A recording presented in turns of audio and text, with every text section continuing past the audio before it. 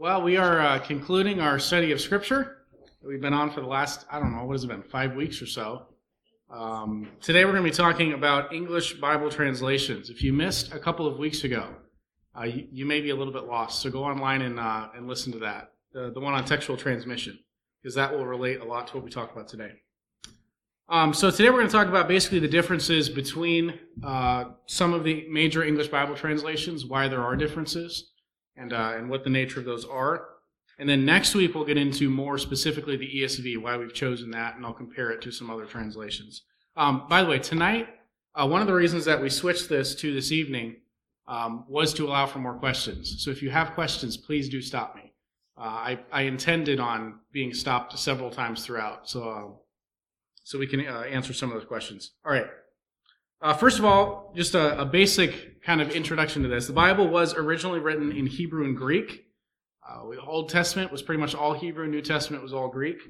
So what you have in an English Bible is a translation of those original texts.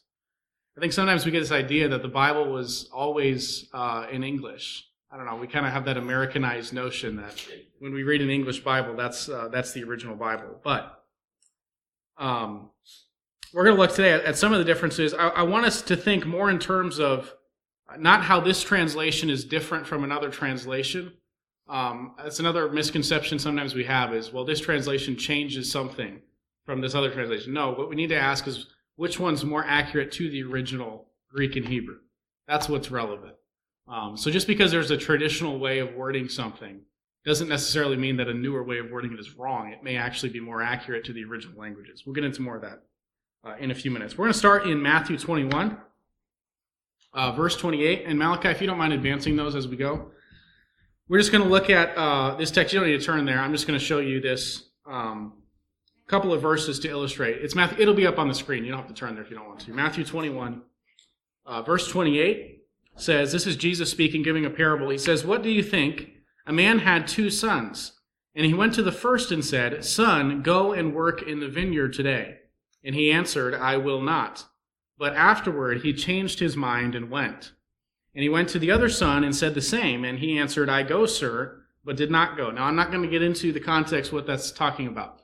I'm just worried about translation at this point. So notice verse 29,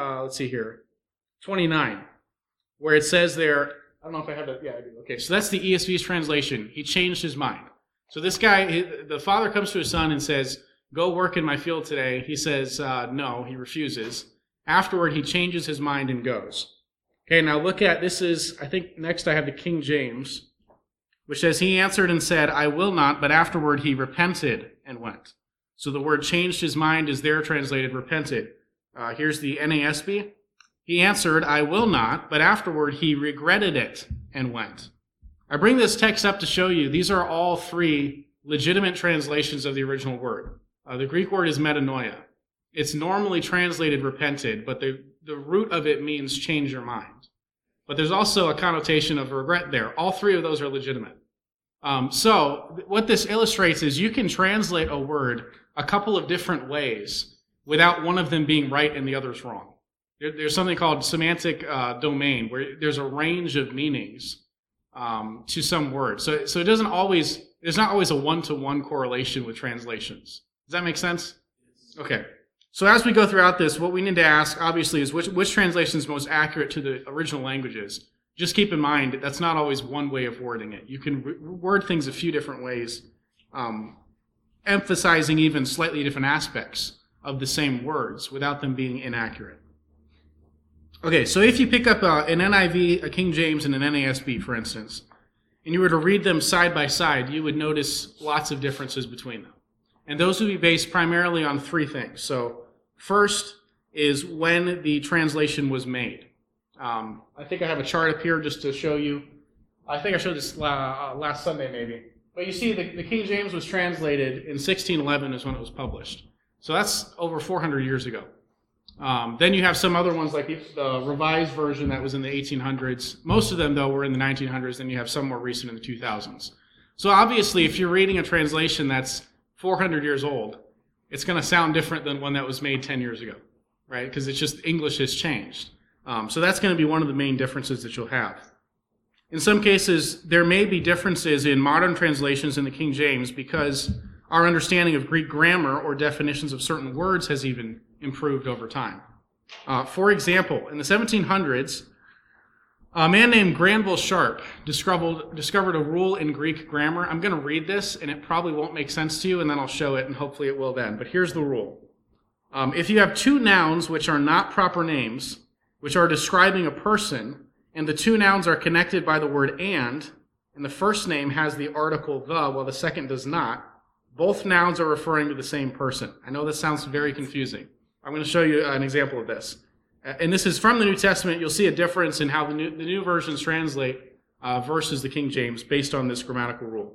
Titus 2:13 says in the King James, looking for that blessed hope and the glorious appearing of the great God and our Savior, Jesus Christ. And you notice there at the end of the verse, it seems like there's a distinction between God and our Savior, Jesus Christ. You see that?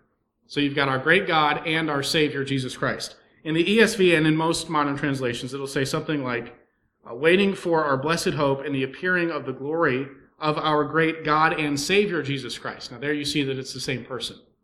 Okay, so that is a slight distinction made because of Granville Sharp's rule that was discovered in the 1700s. So this is an example of a difference in translation that is simply a result of a discovery in Greek syntax that wasn't known to the King James translators. Okay, we'll look at another example, the very same thing in 2 Peter verse 1. And by the way, some of these I had to cut a little bit. If you see ellipsis, that's why. I'm not taking things out of context just to fit it all on the same screen so you can see both side by side. 2 Peter 1:1 says, through the righteousness of God and our Savior Jesus Christ. Again, it seems like two different people. Modern translations say by the righteousness of our God and Savior Jesus Christ.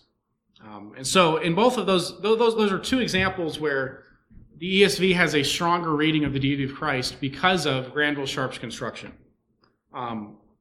Now, the reason the ESV's translation is right on these verses is not because it shows the deity of Christ stronger. It's because it's more accurate to the original Greek. In other words, we don't need to look at something and say, well, this seems more orthodox, therefore it's a better translation. The question has to be, what did Peter write? And what's the best way to translate what he actually wrote? And so this is, it's not about which one sounds best or which one fits our theology better. The question is, which one is more accurate of a translation?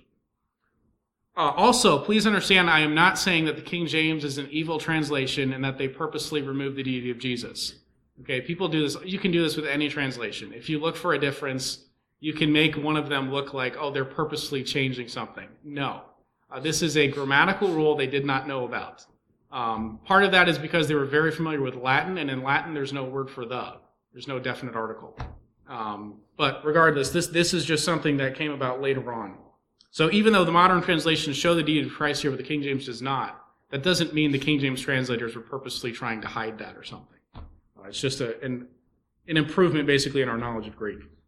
Okay, so that's going to be some differences. Most of the differences between the King James and modern versions are simply bringing the words into modern English. That's going to be every sentence, pretty much. You're going to notice that it just sounds more modern. It's not Elizabethan English. I'll show a few examples of 2 Thessalonians chapter 2. Only he that now letteth will let until he be taken out of the way. That's the King James Version. Let there is an Old English word that means prevent. So, when you read that in English today, it makes no sense. He that letteth will let. But ESV, only he who now restrains it will do so until he's out of the way. And it's saying the same thing. It's just clearer because it's modern English. We don't live 400 years ago. So that's going to be the majority of the changes that you have there. And again, that's not to bash the King James translation. It's just we don't talk that way anymore. This is, modern English.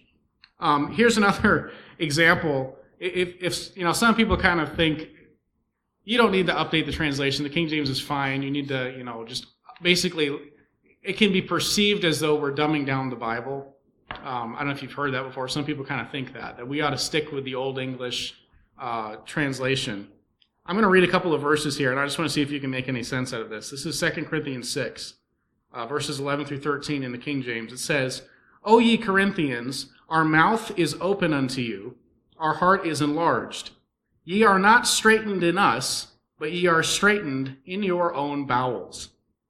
Now for recompense in the same, I speak as unto my children, be ye also enlarged.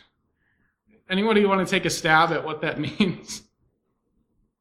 Okay, talk about a very confusing passage. And it's not confusing in Greek, it's just there's a lot of archaic words in those few sentences. We don't say, I'm straightened in my bowels anymore. So here's a modern translation. I think it says the NIV, where it says, we have spoken freely to, this is the same text, we have spoken freely to you, Corinthians, and opened wide our hearts to you. We are not withholding our affection from you, but you are withholding yours from us. As a fair exchange, I speak as to my children, open wide your hearts also. It's saying the same thing, but boy, is that a lot clearer, because it's modern English. So that's going to be another one of the major differences. And by the way, that's really the main reason that I recommended we update the translation here, is I know how frustrating it can be to try to read the Bible and feel like you're not understanding a word it's saying. I get that. And, some of it is just the Bible is a high literary book. You're not going to understand everything. But if you can remove an impediment like Old English, I think that's a good thing to do, just to make it a little bit more understandable and just clearer and more helpful. So that's going to be the main reason you would have differences between a King James and a modern version. The ESV that we're going to be using here was made, I think, 20 years ago. I think it was 2001. So very modern English. You're not going to have these and withers and hithers and all of that type of thing. All right, second reason would be different manuscripts that are translated. We talked about this a couple of weeks ago, and again, if you missed the lesson on textual transmission, you can look that up on our YouTube channel, where we went over all of this. But this is where a lot of the debate comes from. Which manuscripts should be used to translate, especially the New Testament? So this is kind of an oversimplification. I'll just admit that right now. This is not exactly accurate. It's just the simplest way that I could explain it. So you've got a few different translations here. All of these are modern translations within the last 50 years. So on the right here, you've got the Modern English Version and the New King James. Those are both based upon the same Greek manuscripts that were used in the King James Version. So the only difference really is it's modern English.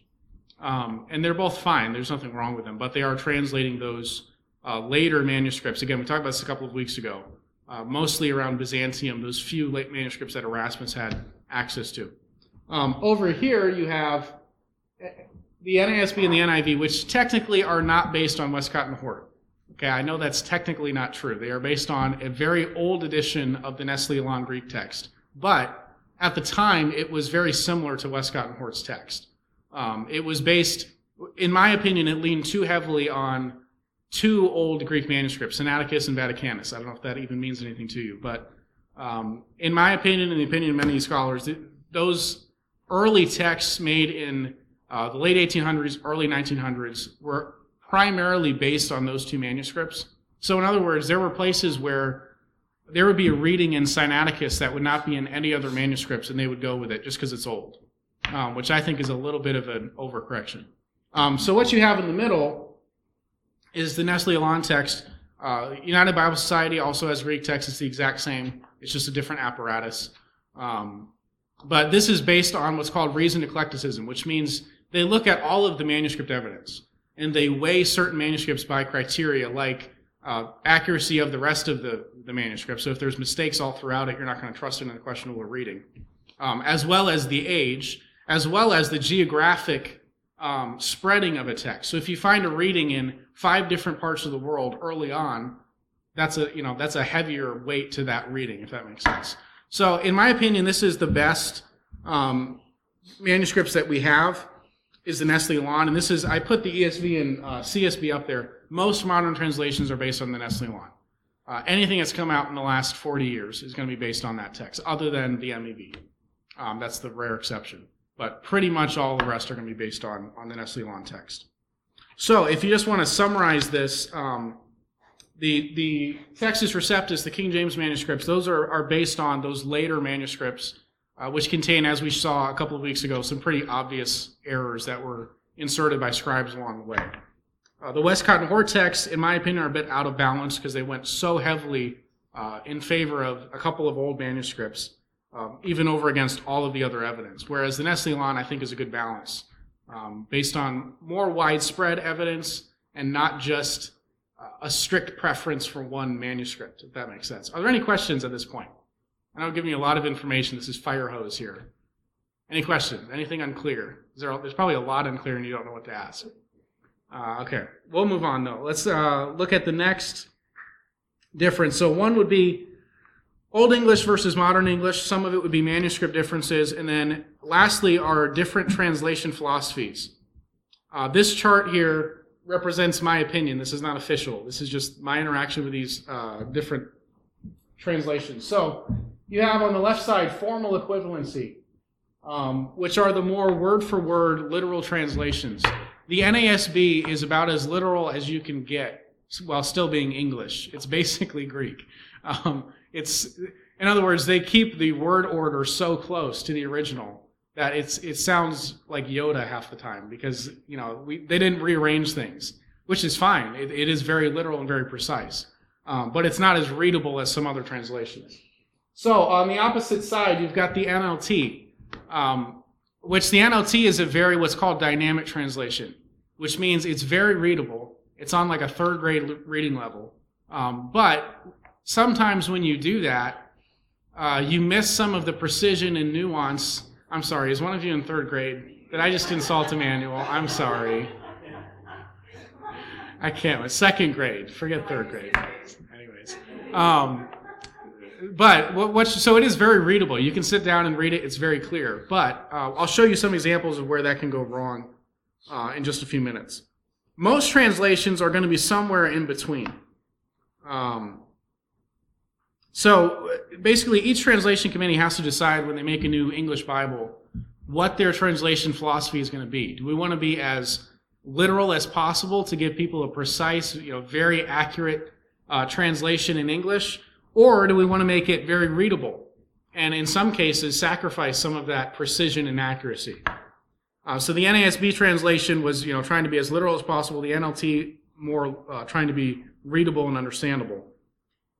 But when you do that, sometimes it's trying to be so readable that it's not as closely tied to the wording of a particular text in the original language. And like I said, most translations are going to be somewhere in the middle. The ESV, again, in my opinion, is a very good balance of the two. And there's many that are. The CSB is also. Where it tries to be very close to the original languages. So you're not, changing things and just rewording things willy-nilly. But it's also readable. It doesn't sound strange in English. All right, just to show you a few examples of this. Luke 9:44. This is where Jesus is telling his disciples he's going to be killed. We looked at this just a couple of weeks ago. The NASB says, "Let these words sink into your ears." That is very literal to the Greek. That's, as literal as you can be in English. That's like in other words, one Greek word to one English word. Let these words sink into your ears. The NIV does this with it. It says, "Listen carefully to what I'm about to tell you." They're translating the same sentence in Greek. One is very close to the original wording. The other is trying to get the idea across in the way we normally talk in English. So the NIV basically changed the wording a bit from "let this sink into your ears" to "listen carefully to what I'm saying," which arguably is what the text means. So it's not that it's an inaccurate translation, but it's trying to be readable and a little less precise to the exact wording. Does that make sense? Okay. Let's look at a couple more examples here. I think I have an interlinear. Yes. Okay. So this is John 3:16 in an interlinear translation, meaning it's just, you see the Greek words on top, and each one you have the word right underneath it. So this is what it sounds like if you were to translate it exactly word for word. "Thus indeed loved God the world, that the Son, the only begotten he gave, that everyone believing in him should not perish but might have life eternal." Okay? It sounds a little bit weird, but you recognize that it's John 3:16. So any translation that you read, it's not going to be that. They're going to reword things. They're going to smooth it out and make it sound like English. So all translations do this. There's no such thing as a perfectly literal translation is what I'm trying to say. All of them try to make it sound like normal English. The question is, how far do you go with that? Because if you go too far with trying to be readable in English, you can end up straying from what the text actually says to what the translators think the text means. And that's the danger of a more dynamic translation. And so there's a balance that you want to strive for in a good translation. You want to be clear in English, but also as close as possible to the wording of the original languages. Also, sometimes things just don't translate cleanly from one language to another. If any of you, I don't know if you guys speak Spanish at all. Maybe I'm assuming, no. If you guys speak another language, you know this. There's some words that just don't transfer. In French, the word home, there's no English word for home. Or I'm sorry, there's no French word for home. So you can kind of tweak that, but it's not the same. Go ahead, Malachi. Yeah, I know the way that I've described it a couple of times in conversations is you see this with translations of foreign films and shows sometimes, especially like say Japanese animation, for example.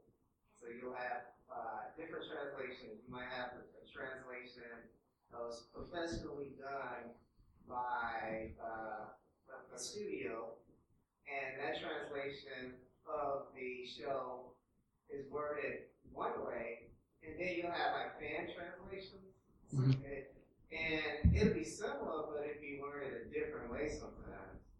And so you get that from time to time where it's like they're saying, it's no sort of perfect way to translate certain like idioms, figures of speech, and things of that sort. So you'll get those variances. So some translations of a film or a movie might be say more word for word, but sometimes because of that it might sound a little bit more awkward.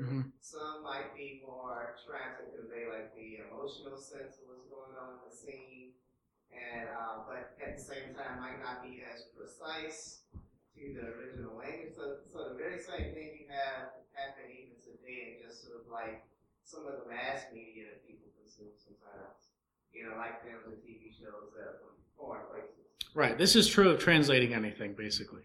If you're going to translate something from one language to the other, most of it might be really easy to know, okay, this word means this word means this, but then you're going to come across a word, inevitably, that you're going, wait a minute, I don't know exactly how to translate that, because there's not always a one-to-one correlation.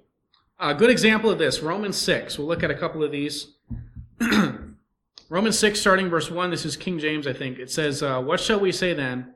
Shall we continue in sin that grace may abound? God forbid. How shall we that are dead to sin live any longer therein? Now, you notice that at the beginning of verse 2, the words God forbid. In Greek, the word God is not there. Theos isn't there. The word is no. Okay, but it's me geneto, which is the strongest way in Greek of saying no. So I think there's 3 different ways in Greek to say no. And each one is a little bit stronger. So when you say me geneto, that's like no with an exclamation point and, underlined. And the way in Old English that you would say a very strong absolutely not is God forbid. That was the strongest way in Old English to say no. So that's not a literal translation. Again, God isn't there, forbid isn't there. What they're trying to say is no, but they're trying to show the force of the Greek word. The ESV's translation of this says, what shall we say then? Are we to continue in sin that grace may abound? By no means. How can we who died to sin still live in it? Okay, and there the ESV translation committee decided to do by no means exclamation point. You see, they're trying to show the force. It's not just no, it's absolutely not. So that's an example where, how do you show the force of a word? Not just the exact definition, but to show the force of it in the original language. Okay, now I do want to show an example where a less literal translation is actually more accurate. In case you think, well, why don't we just go with the most literal? Why don't we use an NASB and just make it as literal and close to the original wording as possible? We're going to read Ecclesiastes 11. I think this is the last example I have. Ecclesiastes 11, verse 1. This is the King James. It says, cast thy bread upon the waters, for thou shalt find it after many days. Give a portion to 7 and also to 8, for thou knowest not what evil shall be upon the earth. Any guesses as to what that means? I know what it means, but only after the commentaries. Okay. So you understand. Okay, but just reading it, if you were just to read this, you would think it's saying, take some bread and throw it out of water. It's kind of incoherent. But this is a very literal translation. The Hebrew says, cast your bread across the waters. Okay, here's a modern English translation, it says, ship your grain, this is the same text, ship your grain across the sea.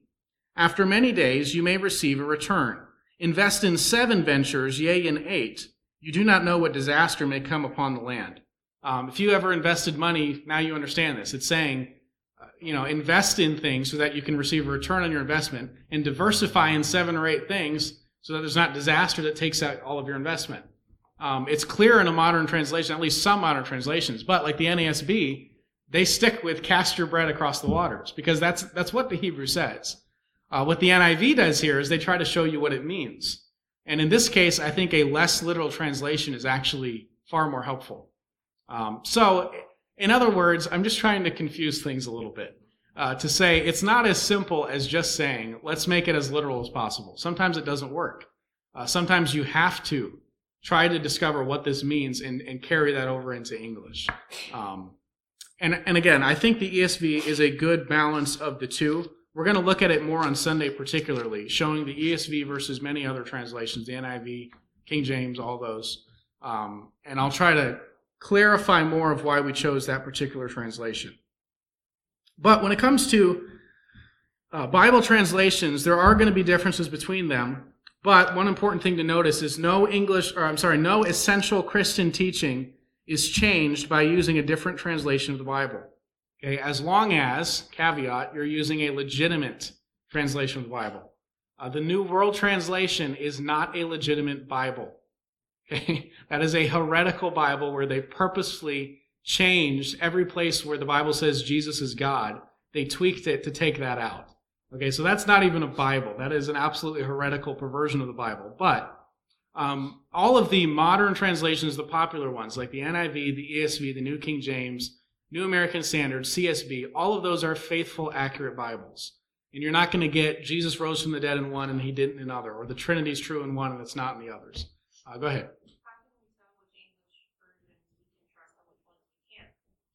Well, why? Okay. Okay, so how can you tell which Bible you can trust and which you can't? Well, first of all, that's why I just said what I said. You can trust all of them.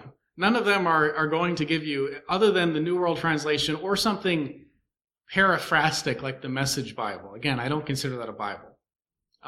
But a committee translated Bible like the NIV, the New King James, New American Standard, ESV, even the NLT, it's not a heretical Bible. Some of them are going to be closer to the wording of the original language than others, but none of them are going to distort Christian doctrine. So I know you say you don't call them the Bible, but yes. Someone new to all this would go to a bookstore, see the Message Bible and other things like that, and they wouldn't be like, oh, that's not a real Bible. So how does someone at a bookstore looking at these, how can you tell? Do you have to read something in the, inside of the book where it tells you? I mean, how? Okay, I see what you're saying. So how can you, if you're going to a bookstore looking for a Bible, how can you tell, is this a good translation or not? Well, one good thing to do, obviously, is just to research. Don't just buy something off the shelf. Look into it a bit. I've looked into probably the top 10, 15 ones that sell, and they're all fine. There's nothing wrong with them. Again, I like some more than others. We'll show some of that on Sunday. But I would say, personally, one thing to look for is something, normally if you look at the inside cover of a Bible, it will tell you, it'll be a note from the translators explaining what text they translated and what their translation philosophy was. So the CSB and the ESV, I think both use the phrase essentially literal translation, which means they're not trying to be, or functionally literal, something like that, which will tell you, basically they're going to tell you in the introduction to the translation, is this trying to be readable, or is this trying to be literal, or is it trying to be a balance of the two? So that's something that you can look at. If you read the NLT, it'll say something like, this is a Bible even your kids can understand. It's simple, it's clear. And so you get what they're doing. They're trying to make it as readable as possible. If you read the NASB, they're going to be talking about all of the scholarship behind the translation to make it as close to the Greek. All the seminaries love this Bible, that sort of thing. And so you get the idea, okay, this is more literal. The CSB, I think the tagline for the CSB is something like, faithful to the original language, but clear for today's reader. Something like that. So there you see there's a balance of the two. In the ESV too. Do you guys see something in yours? Oh, no, okay. Yeah. So, in my opinion, the best balance is something like a functionally literal or essentially literal. I think a literal translation is better than a dynamic translation overall. So, I'd rather use an NASB than an NLT. But I don't think either one of them is going to distort the Bible or anything like that. Bruce, did you have a question? I saw you raise your hand, but I may have talked too long. I don't think I raised that hand. Oh, okay, maybe not. Okay. In my mind I did, but I didn't. What's that? In my mind I did. Did you have a question? Statement. Okay. I don't like the King James at all. It drives me crazy at the worst times. Okay.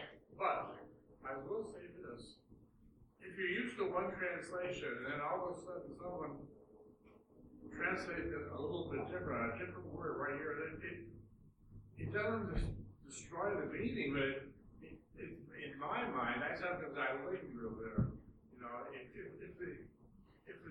If the Son shall make you free, you'll be free indeed. Okay.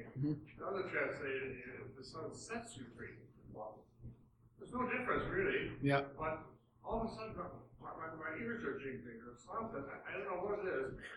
I guess what I'm saying is it'd be nice if we all had the same Bible. Maybe that isn't possible. Yeah, it isn't. I do agree. I grew up on the King James. So for the first 20 years of my life, that's all I used. It wasn't until college that I made a switch. And then I started to kind of look into different ones and landed on the ESV. But I had the same experience where I would read something that I had memorized in the King James, and it sounded very strange to me in a modern translation. I remember sitting in church, not here, but somewhere where they were using, I think it was an ESV, and they were reading from Romans. Therefore there is now no condemnation to those who are in Christ Jesus, who walk not after the flesh, but after the Spirit. In the New Translations, because of manuscript difference, that last part, who walk not after the flesh, but after the Spirit, isn't there.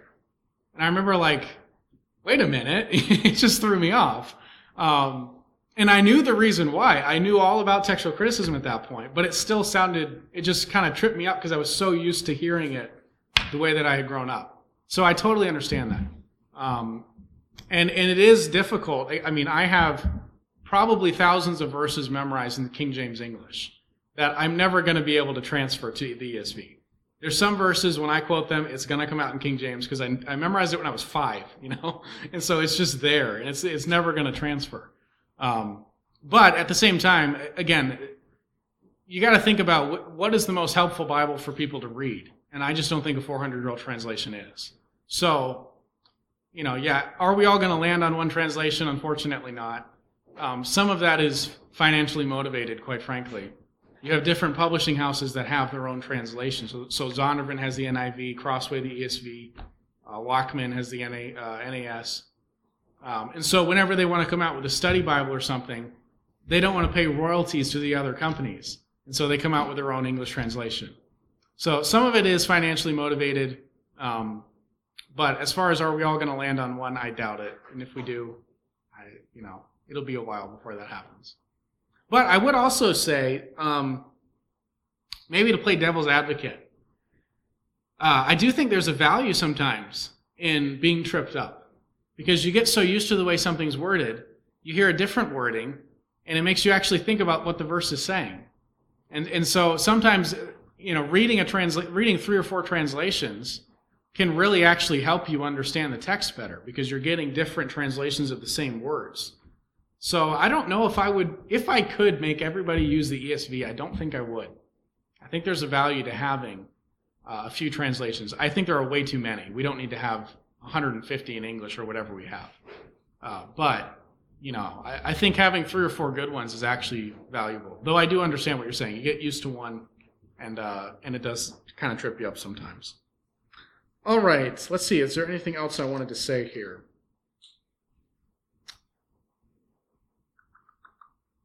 Yeah, so first of all, yes, there is no difference in doctrine in a good English translation, which are the vast majority. As long as you're not using, like we talked about Wednesday, the Ebonics Bible, or something, stupid like that. If you're using a serious committee translated Bible, that's not the Jehovah's Witness Bible, you'll be fine.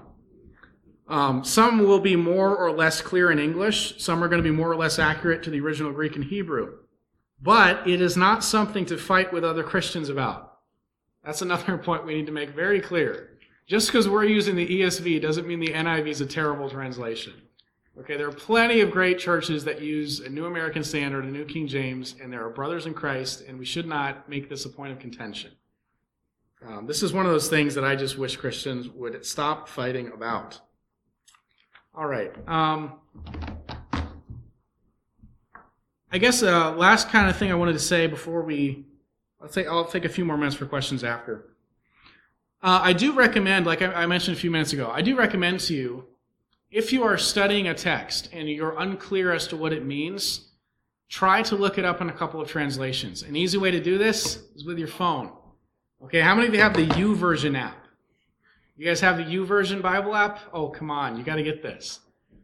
There's a lot of Bible apps out there, they're all fine. The YouVersion, I think, is the easiest. And it's got to have 50 English translations. And you can just click on the top and switch from one to the other. So I really like that. When I prepare sermons, one of the things that I do is I look up the text in, I think, 12 different translations. I have them saved in my phone. And I read it in those different translations, and a lot of times it's saying the exact same thing. But occasionally there's a nuance in one that really brings out something I hadn't seen.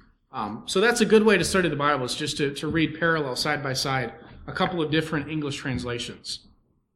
We are truly blessed in America as English speakers to have the Bibles that we have in our language. Most places in the world either don't have a Bible, or if they do, it is very poorly translated. Even something that is not, I'll pick on the NIV next week quite a bit. It's not my favorite translation, but it's better than the vast majority of the other languages have. The Japanese would love to have a Bible like the NIV, as accurate as that is. So this is something we really ought to thank God for, that we have such good translations. Now, no one Bible version is going to be perfect. Human beings are the ones doing the translating. So human beings, to be human is to err, as the saying goes. And so yes, you're going to have some translations where there's issues. But what we have in the English language is really a treasure of the absolute best, most accurate translations of the Bible. And I think it's something we ought to praise God for. Any questions? Anything tangential, that's fine. We can, like I said, we have plenty of time for questions if you have them. Malachi, you look like you have a question. Well, we talked about last week different approaches to putting the Bible on film. Okay.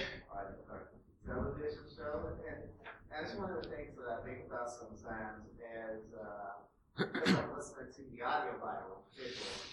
How would you say a straightforward sort of I know people have done this already, but if I was to approach the project of doing a dramatized live action version of just all the verses as they're being read, basically, how would that look? And I've come to the conclusion that I might not be able to just go with one translation to describe the scene that they're happening. That it might very well be sort of looking through the many translations and determining, okay, how would this be spoken, on film and described? Because just all the things that we describe in terms of just the way things are worded, or cultural figures of speech and things of that sort, it wouldn't be as easy as just taking one translation and just going straight through. You want to be like as super accurate as you possibly could. So it's just interesting. It's just something that you don't necessarily think about. Until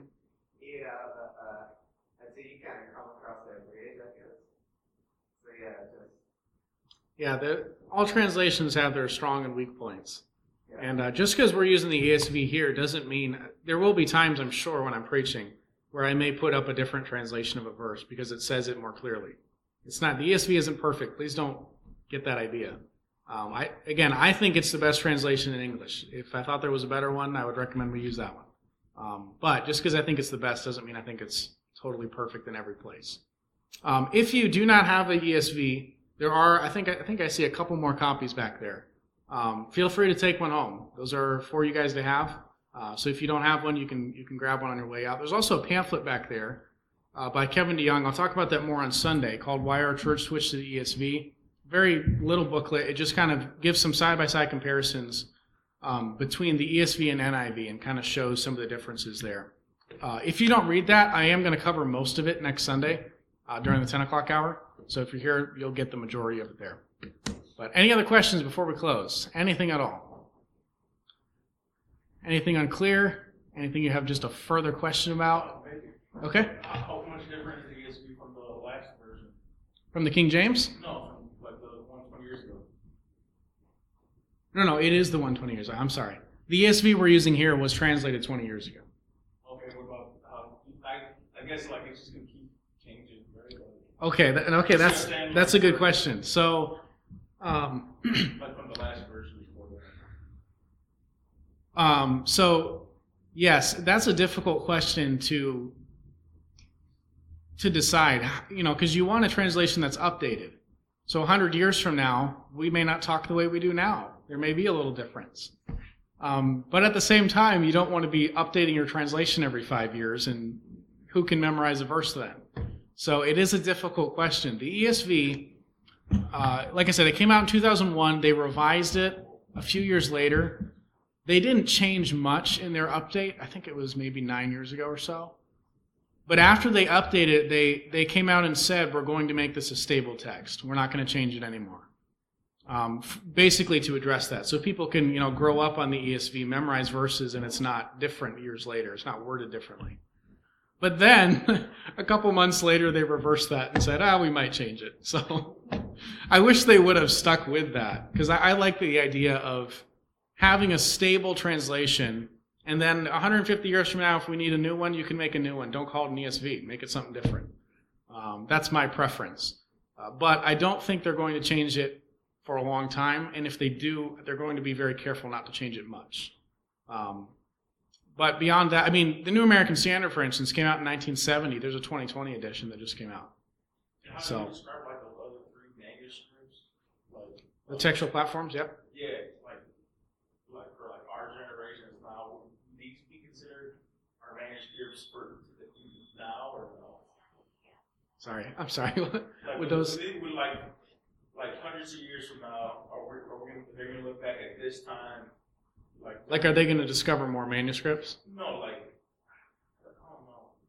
I guess what I'm trying to say, like they look back at this time, they're gonna be like ESV or this English Standard Version. These are the manuscripts for English speakers. You know what I mean? I guess. I don't know if I'm totally following. Are they gonna look at the English translations we have now as manuscripts we're translating earlier? Is that right? I guess so. Yeah. Okay, so all of these are not updates to a new, like the ESV is not an update to the King James. It's a new translation. So they're actually looking at Greek and Hebrew manuscripts and translating them freshly, if that makes sense.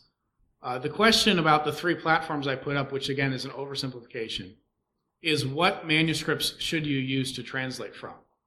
So we talked about this a couple of Sundays ago. There's 5,800 Greek manuscripts in the New Testament, but there's differences between them. So some of them scribes made mistakes, some of them the scribe added a line, forgot a line, things like that. So the question is, where there are differences in the manuscripts, which ones are accurate and which ones are mistakes? That's where the debate is. And that makes up, a very tiny percentage of the New Testament, but it is still there. But as far as that, I don't think much is going to change. I don't think they're going to discover new Greek manuscripts that change the New Testament much. 400 years ago, Erasmus had six manuscripts, all of them 1,000 years removed. Now we have, like I said, almost 6,000, and they go from the 2nd century, possibly late 1st century, most likely 2nd century, to the 15th century, all over the world. So there's just a lot more evidence, and I think the more evidence you have, the more stable that becomes. So in other words, if they discovered 500 new manuscripts, I don't think it would change a whole lot. So yeah, I don't think the Greek text is going to change much. The only thing that could change, oh man, I don't know how to explain this. CBGN, Coherence-Based Genealogical Method. It's a way of comparing Greek manuscripts digitally and it's way too complicated for me to get into right now. That may change. So it's basically trying to determine the relationships between manuscripts, so which ones originated from others. Very complex. It's taken them 30 years, I think, and they've come out with maybe 6 or 7 books. So that's going to be a while before they're done with the New Testament. That could potentially change some things in our Greek text, but even that, I don't think it's going to be major changes. So, do you have a question? You answered it. I was just going to ask how likely is it that they're going to find more Hebrew and Greek manuscripts between now and Yeah, I don't think that's too likely, because even 50 years ago, the manuscripts aren't that different from now. 400 years ago, big difference, because they had way less manuscripts. And were all the manuscripts that are currently used to translate the Bible, were they all Greek and Hebrew? Because you mentioned something about Latin, or some in Latin. Okay, so yeah, primarily Greek and Hebrew are what's going to be translated from. There are 10,000 or so Latin manuscripts. There are also Coptic and Syriac manuscripts. Coptic is sort of like Greek hieroglyphics, if that makes sense. And those are not considered to be as relevant because, for one thing, it's a translation of the Greek and Hebrew, which is what was originally written. And so sometimes things don't, you don't want to translate from another language's translation of the original. You want to stick with the original languages. So those are helpful to compare with textual variants because you can see if a line was skipped, say, and you're trying to determine should this line be in here or not. Well, then the Latin and Coptic manuscripts would be very relevant because you would see, okay, at this time in history, they had that line in there or they didn't. So they're useful in textual criticism, but they're not as authoritative as Greek manuscripts. So that's a good question. And also, same thing would be true of church fathers quoting the New Testament. Those are helpful, but they're not going to be as authoritative as the Greek manuscripts themselves. So, any other questions? I know it's a complicated subject. And probably for most people here, it's a new subject. And I understand that. It can be a bit overwhelming. Like I said, it took me 2 years to get my head around all of this. And I mean every day, hours reading, studying, and researching this. So it is complicated. I totally understand that. Tito, where did they find all these things? The manuscripts? Yeah. Okay. Where did they write it? Where did they... Like the Bible, the verse. When it was first written. Okay, so originally the Bible was written on scrolls. And then later on, basically, within a couple hundred years, they started writing on animal skins. So to write an entire book of the New Testament would take about 300 sheep. Because that's why it was so expensive. They would kill the sheep, stretch out their skins, scrape the flesh off, and it would get real thin, sort of like paper. It's called parchments. And so that's what the copies were made on during, I think, from like the 2nd to the 8th century, somewhere around there. Don't quote me on that. So you had animal skins for a while. Earlier on, you had papyrus, which was a plant, papyri reeds that grew along the Nile River that were used sort of like we have today with paper. Because obviously paper is made from trees originally, and then they kind of do stuff to it to make it into what we have. Paper, I think, was invented in the 8th century or something. So, yeah, originally you had scrolls, and then papyrus, and then animal skins, and then paper. So the oldest manuscripts are on papyrus. Most of the manuscripts are on parchments, I believe, and then you have some later ones on paper. So. It wasn't all made in the same book originally. All the different books were kind of scattered across, right? None of them, like you didn't find the Bible from Genesis to Revelation all in one book. The manuscripts are different books that were kind of in different places, right? Right. So the New Testament books, the book of Romans wasn't sent all over the world. It was sent to one church in Rome. The book of Ephesians was sent to Ephesus. So yes, there was a period of time where these were separate books, and they kind of circulated, and then people started putting them all together in the 27 New Testament, that we have now, which happened pretty early on. You'd be surprised at how early on it happened. Codex Sinaiticus, for instance, is the oldest complete New Testament, dates to around 330 AD. So a couple hundred years after the original, you've got the entire Old and New Testament together in one volume. Vaticanus, same thing. But yes, most of them are going to be either one book or a combination of books. There's a lot of manuscripts that have the 4 Gospels. Those were copied far more than any other New Testament books. Anybody want to guess what the least copied book was? No. No, New Testament. Sorry, New Testament. Revelation, by a long shot. I don't know, maybe they were just confused. But yeah, I think there's something like 600 of Revelation, where there's like 2,000 of John, for instance. So big difference there. Anyways, any other questions? Malachi, you look like you had a question. No, you're just, okay. Any other questions? I do want to take any questions that you have tonight, because we have more time here than I normally have on a Sunday. How early was the Old Testament all one book? I would imagine that was pretty early on, because the Torah was kind of one book in the early parts of the Jewish book. Yes. So how early on was the Old Testament all one? I don't want to say one book, but all collected into one considered scripture. Certainly by the time of Ezra. So some of the books you got to think they were written over 1,000 years.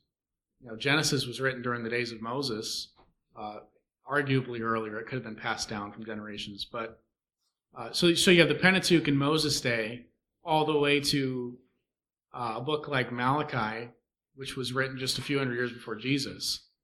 So you've got 1,000 years that people are writing these things. But certainly by Ezra's day, it seems like all of those copies were put together. So after the exile, when they came back to Israel, during that period is when you had the entire New Testament put together. And then you had the intertestamental books that were rejected. They were not accepted as scripture like the Old Testament. So before Ezra was written, the New Testament, the Old Testament was already kind of compiled? Well, most people think Ezra was the one who put it in the form it is today. The Old Testament, like the order of books and things. But at least by Jesus' day, all of what we have as the Old Testament was already compiled. Correct. Yep. Jesus had the exact same Old Testament we have today. I'm sorry? Was it scrambled? Well, he might say ours is scrambled. We did. We talked about it under canonicity several weeks ago. Yes, the Hebrew Bible ordering is different. So it goes from Genesis to 2 Chronicles instead of Genesis to Malachi. When Jesus referred back to the Old Testament, it wasn't always like exactly in the same translation as well, right? Like when he paraphrased. Right. Yes. Well, he was, okay, that brings up another point. Jesus... So it's almost like he condoned translations. Definitely. Jesus and the apostles quoted from the Septuagint more than the original Hebrew Bible. The Septuagint is a Greek translation of the Old Testament. Yes. So most of the quotations of Jesus are, and certainly of the apostles, are quotations from a translation, not the original Hebrew. In fact, many of them probably couldn't read Hebrew. Because at that time, Alexander the Great Hellenized that whole area to where they were all reading Greek. That was the written language of the day. And so they would speak Aramaic, which was a derivative of Hebrew, but they would write and read in Greek. So yes, Jesus himself and the apostles definitely condoned the use of translations. And at times, translations where they weren't exactly word-for-word translations. And yet Jesus quoted from them. So yes, I do think sometimes we are more nitpicky than Jesus about his own words. If that can be said. Go ahead. Now, that's not an argument to look at translations instead of the original, but that's more of an argument where it's okay to look at a translation that the people you're speaking to speak rather than focusing on the original text.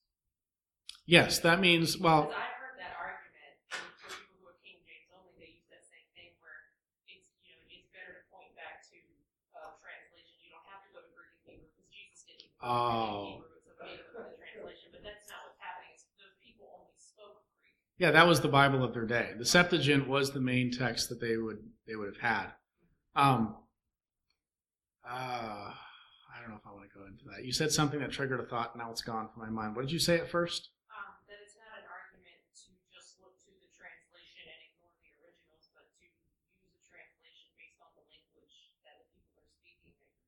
Right, and it's just an argument to say that it's okay to translate the Bible into another language. Right. Yes, there's something lost there, obviously. Whenever you translate, it's not going to be exactly the same. You're not going to have all the same nuances in the words. But Jesus thought it was acceptable. Obviously, he used it. And so did the apostles. So yeah, it's a good argument that translations are good. And the King James translators, that was what I was going to say. In the King James preface, which most of you probably don't have in a King James Bible now. But there was, I think it's like a 17-page letter. It's called To the Reader from the translators. And it mentions in there, they used this argument about the Septuagint and the fact that Jesus and the apostles quoted from it to say that even a poor translation, I think the way they said it is, even the very meanest of English translations containeth the word of God, yea, is the word of God. And so they were trying to say, although we're trying to improve upon the Geneva Bible, the Bishop's Bible, those that preceded the King James, we're not trying to say those aren't the Bible, which would be a good attitude for some King James only people to have. But yes, it is. That's again why I tried to stress. The NIV is not my favorite translation. The NLT is not my favorite translation. It's still the Bible. It's still a good Bible. It's not evil. So anyways, yes, you can have a Bible that has some inaccuracies in it, and all of them do, because they're translations, without them being anything less than the words of God. Oh, my voice just went out there. But the argument of the Septuagint just shows Jesus had that understanding, that a translation was still considered Scripture. Hang on, let me get a drink. Are there any more questions?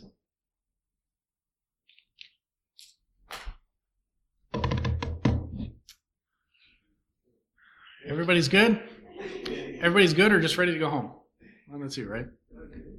All right. Next Sunday, we will be talking. We're going to be talking more specifically about the English Standard Version. And I'll give you, I think I had 10 reasons why I like the ESV. And all of them will show comparisons with other versions. So you'll see that, and I hope it'll be helpful to you. And I'll probably explain more about Bible translations, too, if you had some questions you were too shy to ask tonight. Again, there are a couple ESVs back there that you can take home with you if you'd like. And if you haven't gotten the book by Greg Gilbert, I do recommend that. Why Trust the Bible? It goes into some of the textual critical stuff and talks about canonicity, all those types of things that we've talked about so far. And I suppose with that, we will dismiss.